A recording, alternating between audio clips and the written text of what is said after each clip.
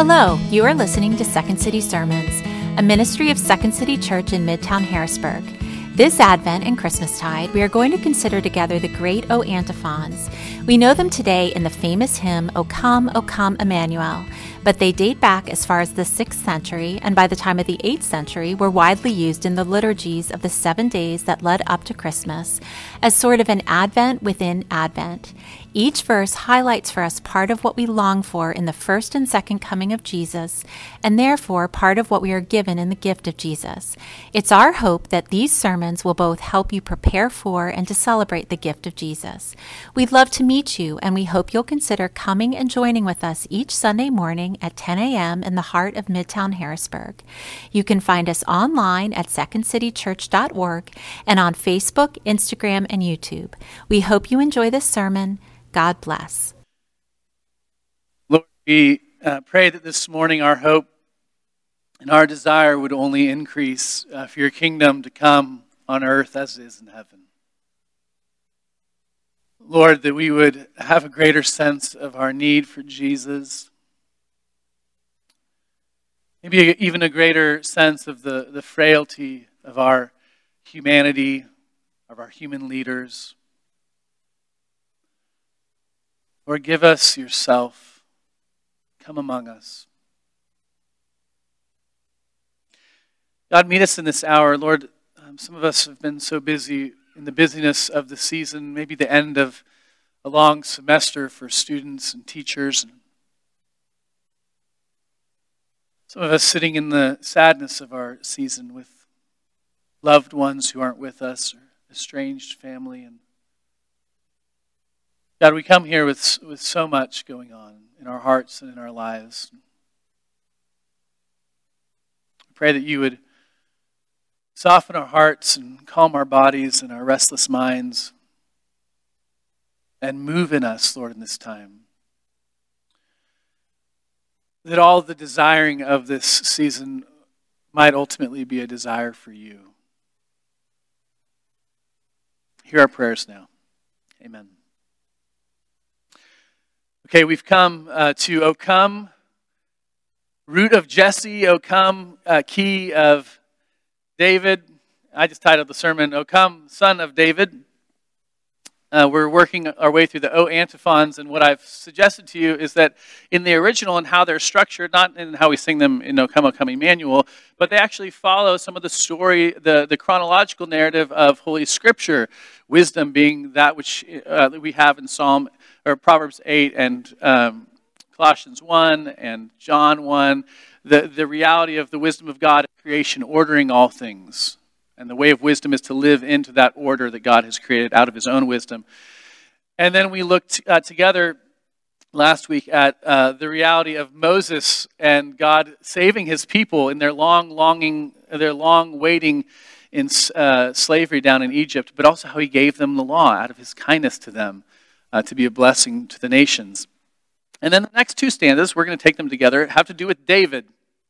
And I want to begin by just saying this, that great leaders are hard to come by.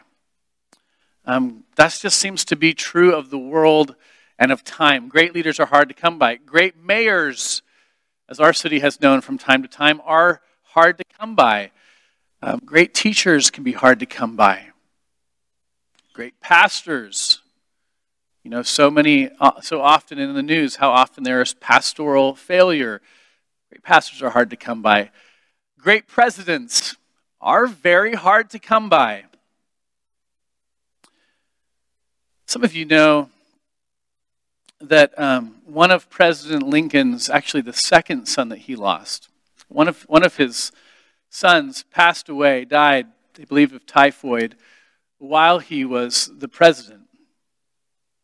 William Wallace Lincoln. William was not named after the great Scotsman, but I believe his mother's uncle.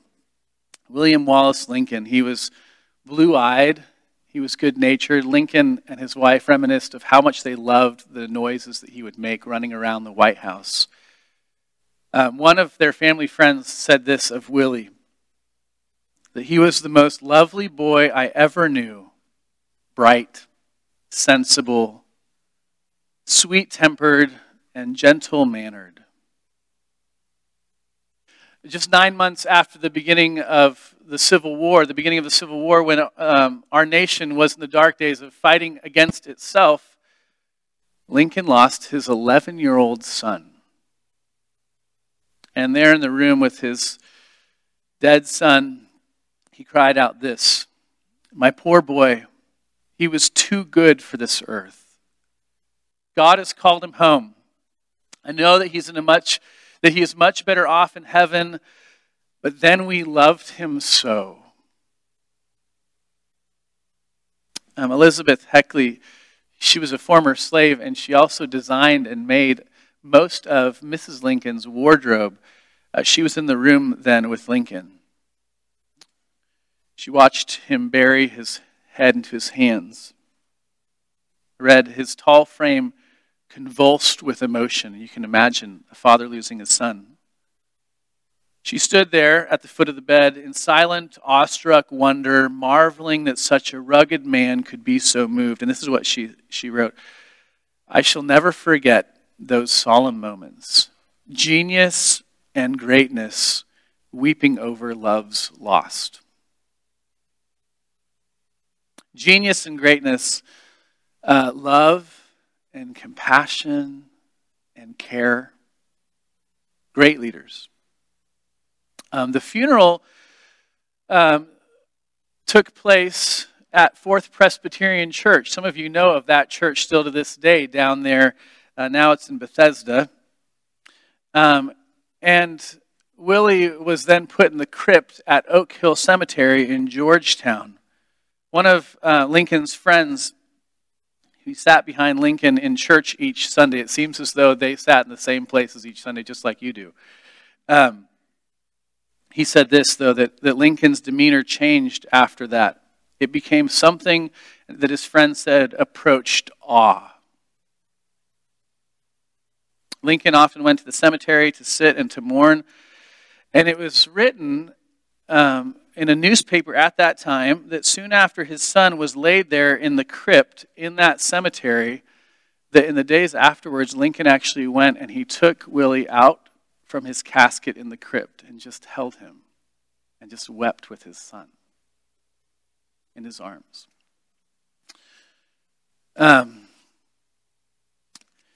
His son died, and he knew experientially, this is what most people write about this event, that he knew the reality of what most of the nation was experiencing. Their children going off to war and dying. And his compassion for his country just swelled up within him after these events, knowing the death of his own child. Jed Stalker and I were talking earlier this week, and he was telling me about a book named Lincoln in the Bardo. I haven't read it. But it talks about this intermediate state. The Bardo being this intermediate state in Buddhist thought, but he intentionally actually mixes all these different kind of religious thoughts. But this intermediate state between death and the afterlife.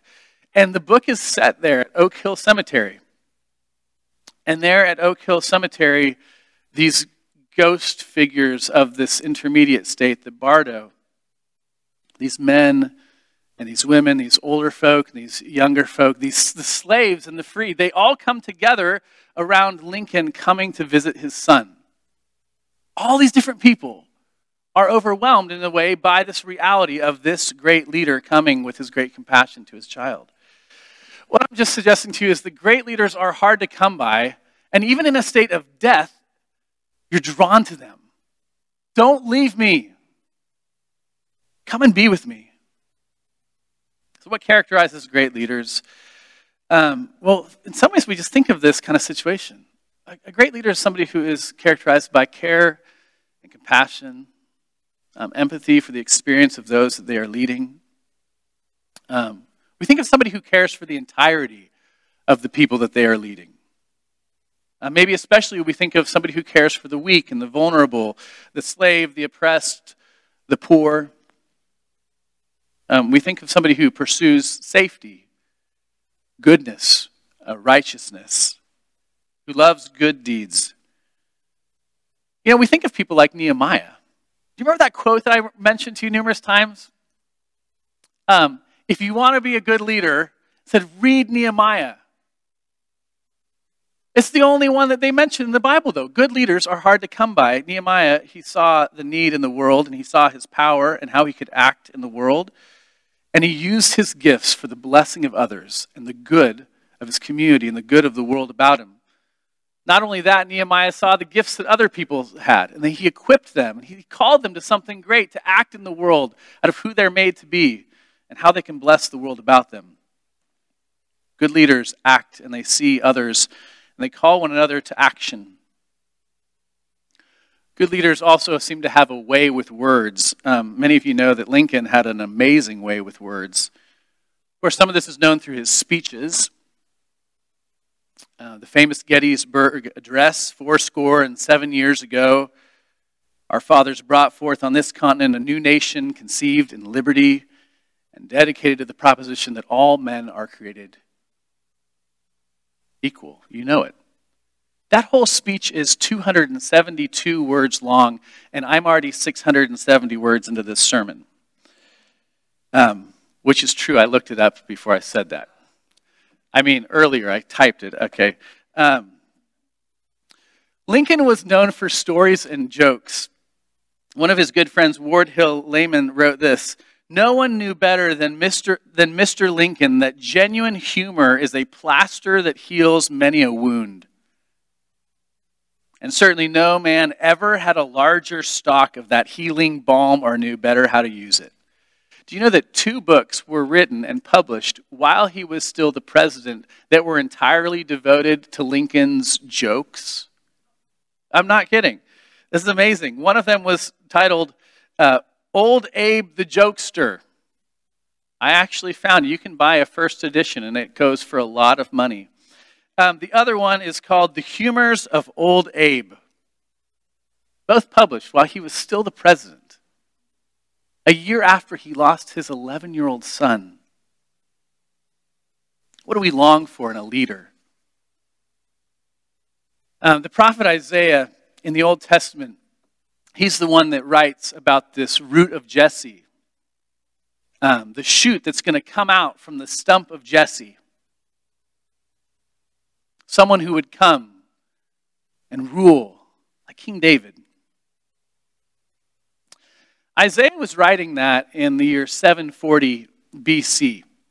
He was writing in the southern kingdom of Judah, and he was writing, we know, this is what he says, in the year that King Uzziah died. King Uzziah had been the king in the southern kingdom for 52 years, and what we know is that he was the greatest king since Solomon other than Jehoshaphat. King Uzziah was great. But at the end of Uzziah's life, his pride got the better of him. His life was taken because his pride got the better of him, and he sinned against the Lord. And Isaiah is sitting there in the year 740.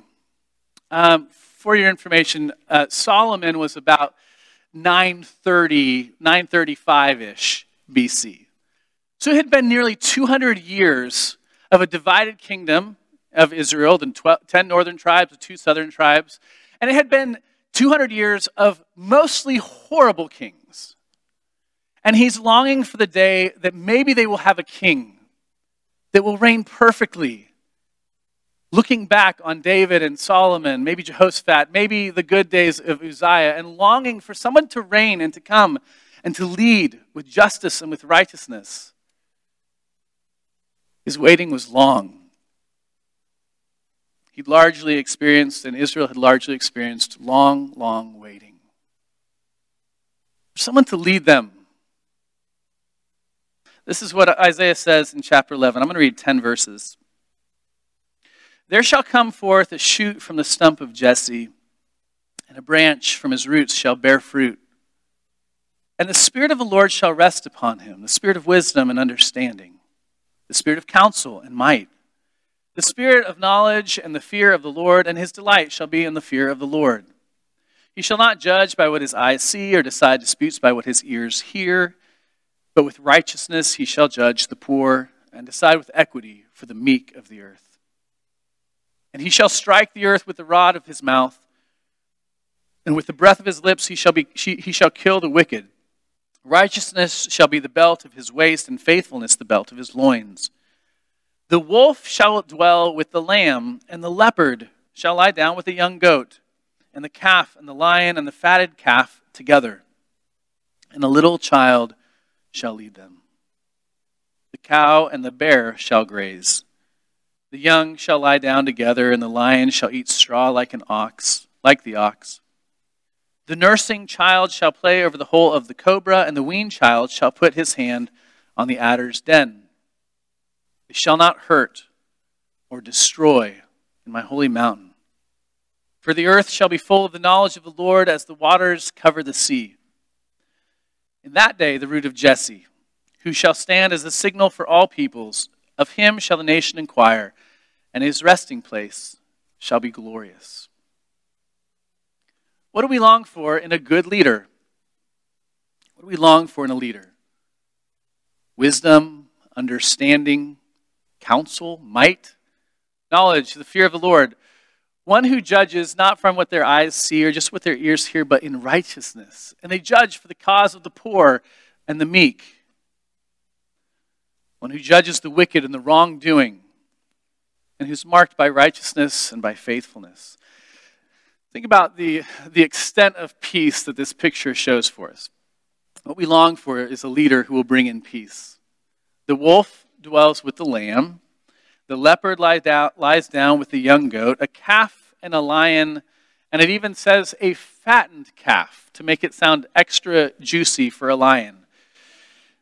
I'm sure that's why that detail is there. They're together. A nursing child plays by the den of a cobra, and a weaned child by the den of the adder. I don't even think our minds have any idea of how to comprehend this kind of peace. Partly because of the world that we live in, a world that is so fraught with violence, violent language, violent actions, guns, violent actions from animals against animals. I mean, think about this. What does a wolf do with a lamb? Do we know the idea of, is a wolf a wolf if they don't try to eat a lamb?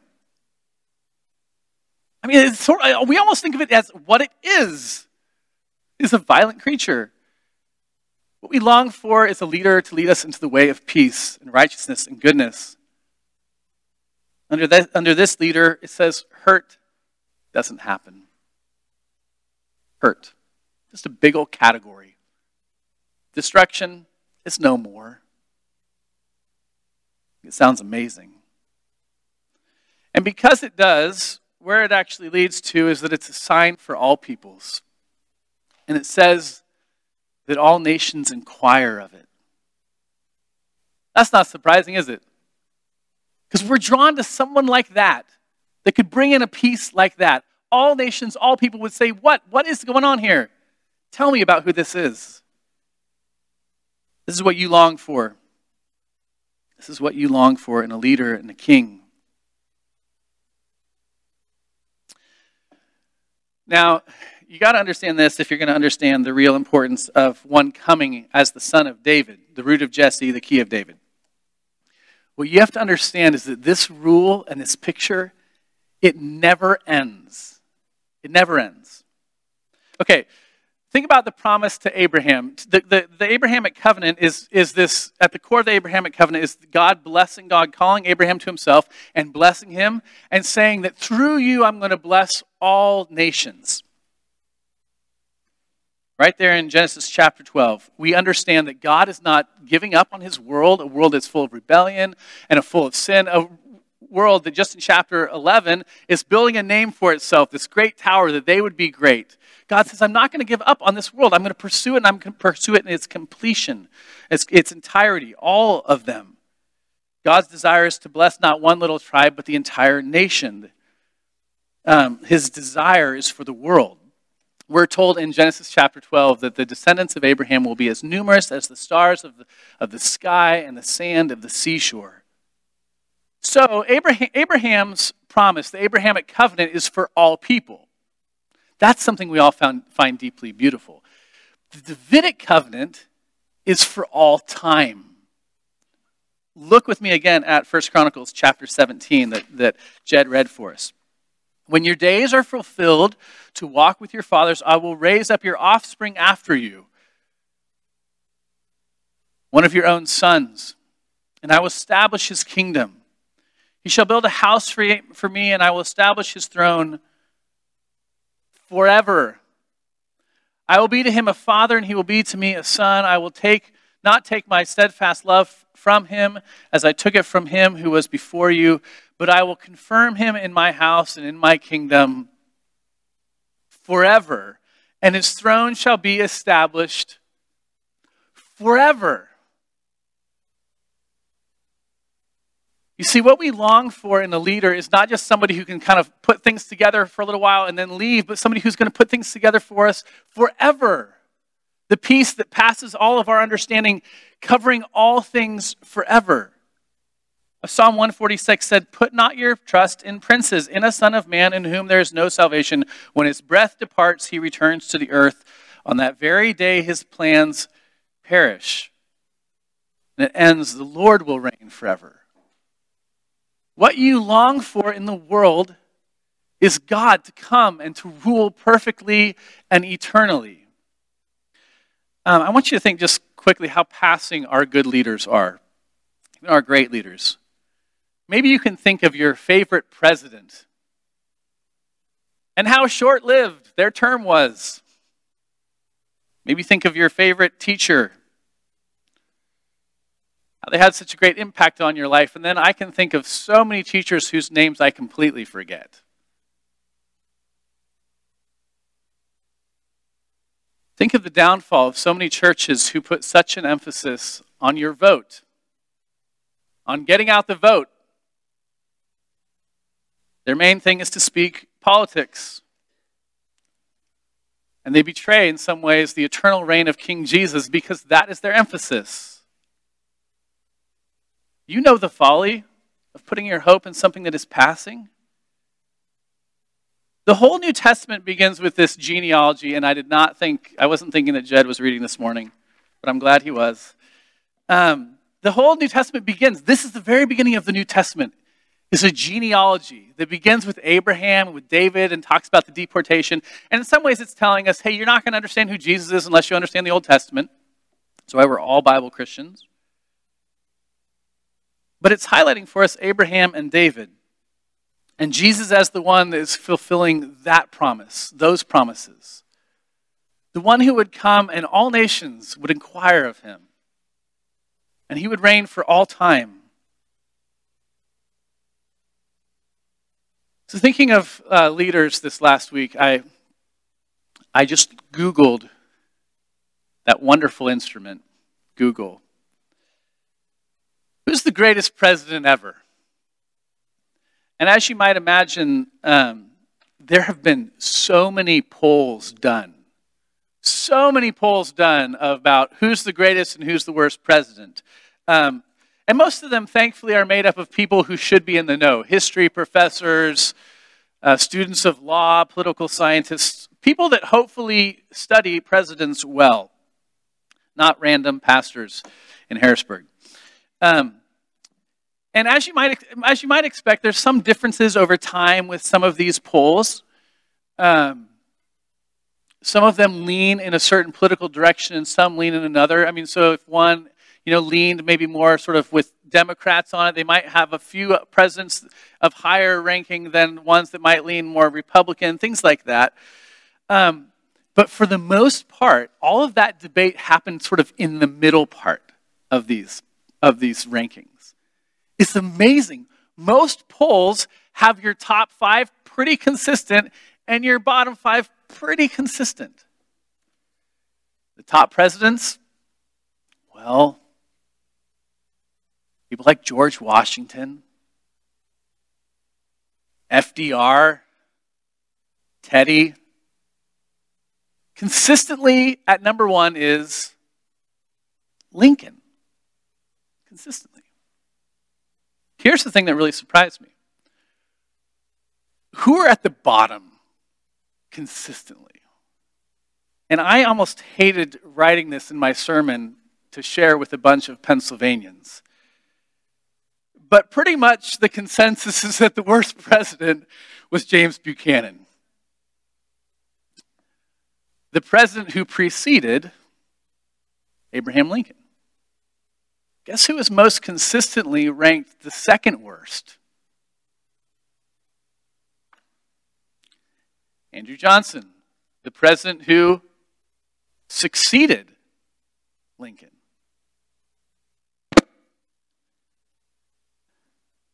What's the point? Brothers and sisters, our greatest leaders in this world, the ones who stir in your heart, you say, yeah, I'm going to go where you're going to take me. Lead us. Their lifespan is short. Their leading is short. Put not your hope in princes, the kings of this earth, in presidents and senators and all of that. Don't dismiss it as not worth your time. It's not worth your hope. Leaders, Lincoln, King Uzziah, 52 years of reign. Jehoshaphat, Solomon, led to the divided kingdom. King David. They're all passing. They're all passing. Their rule is short-lived at best. What our hearts long for is Emmanuel. What you desire in your life is Emmanuel. God with us. God coming among us. What our hearts long for is the one who will come and fulfill the promise to Abraham, right? The blessing to all peoples, irrespective of age or stage or race or what they can do for me, of nation, and who will reign for all time, whose reign will never end. See, in the longing of this season, the longing of Advent season is just a picture of our whole lives. We all know that we always sit in longing, right? We all have these deep desires, all of our lives, for things to be put right, for there to be a world where there's no more hurt and destruction anymore. That's what so much of our time is spent on, this deep longing. As I mentioned, this echo of Eden, for things to be right, the world to be put to right. What we long for in all of this is Jesus, is King Jesus. That is what your heart is always pointing towards. And unfortunately, most of the time in this life, we're grasping after these other things. Maybe this one, maybe this person can fulfill my deep longings. Maybe this thing will at least take it away for a little while. What the Bible tells us again and again and again is what you are longing for is Jesus. Jesus. For he will reign forever and forever. And his kingdom will have no end. Let me pray for us.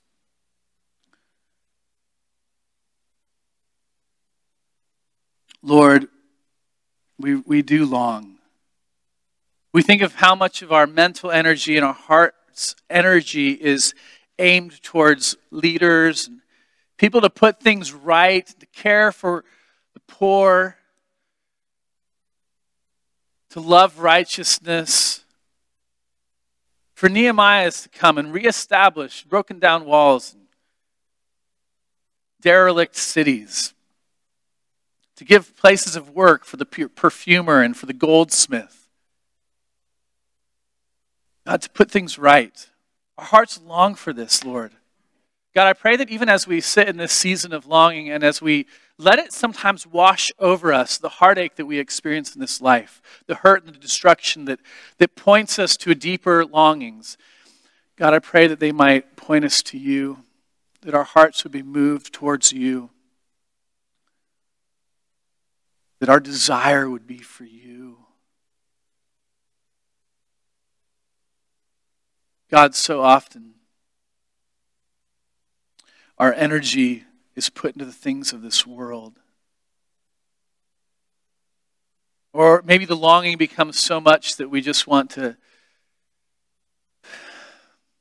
numb it because the ache is so great.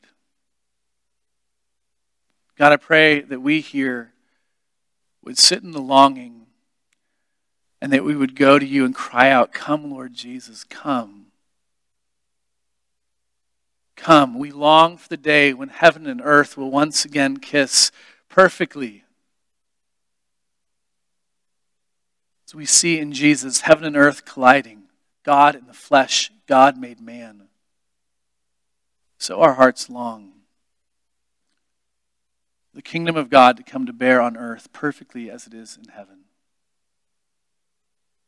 God, stir up in us these holy longings and meet us in the tension of these seasons. And as Rowan Williams told us this morning in this meditation, would it point us to you and the God of grace? Hear our prayers, Lord. We offer them in your precious name. Amen. Thank you for listening to Second City Sermons podcast. We hope this sermon has encouraged you to worship God and to celebrate the gospel of Jesus.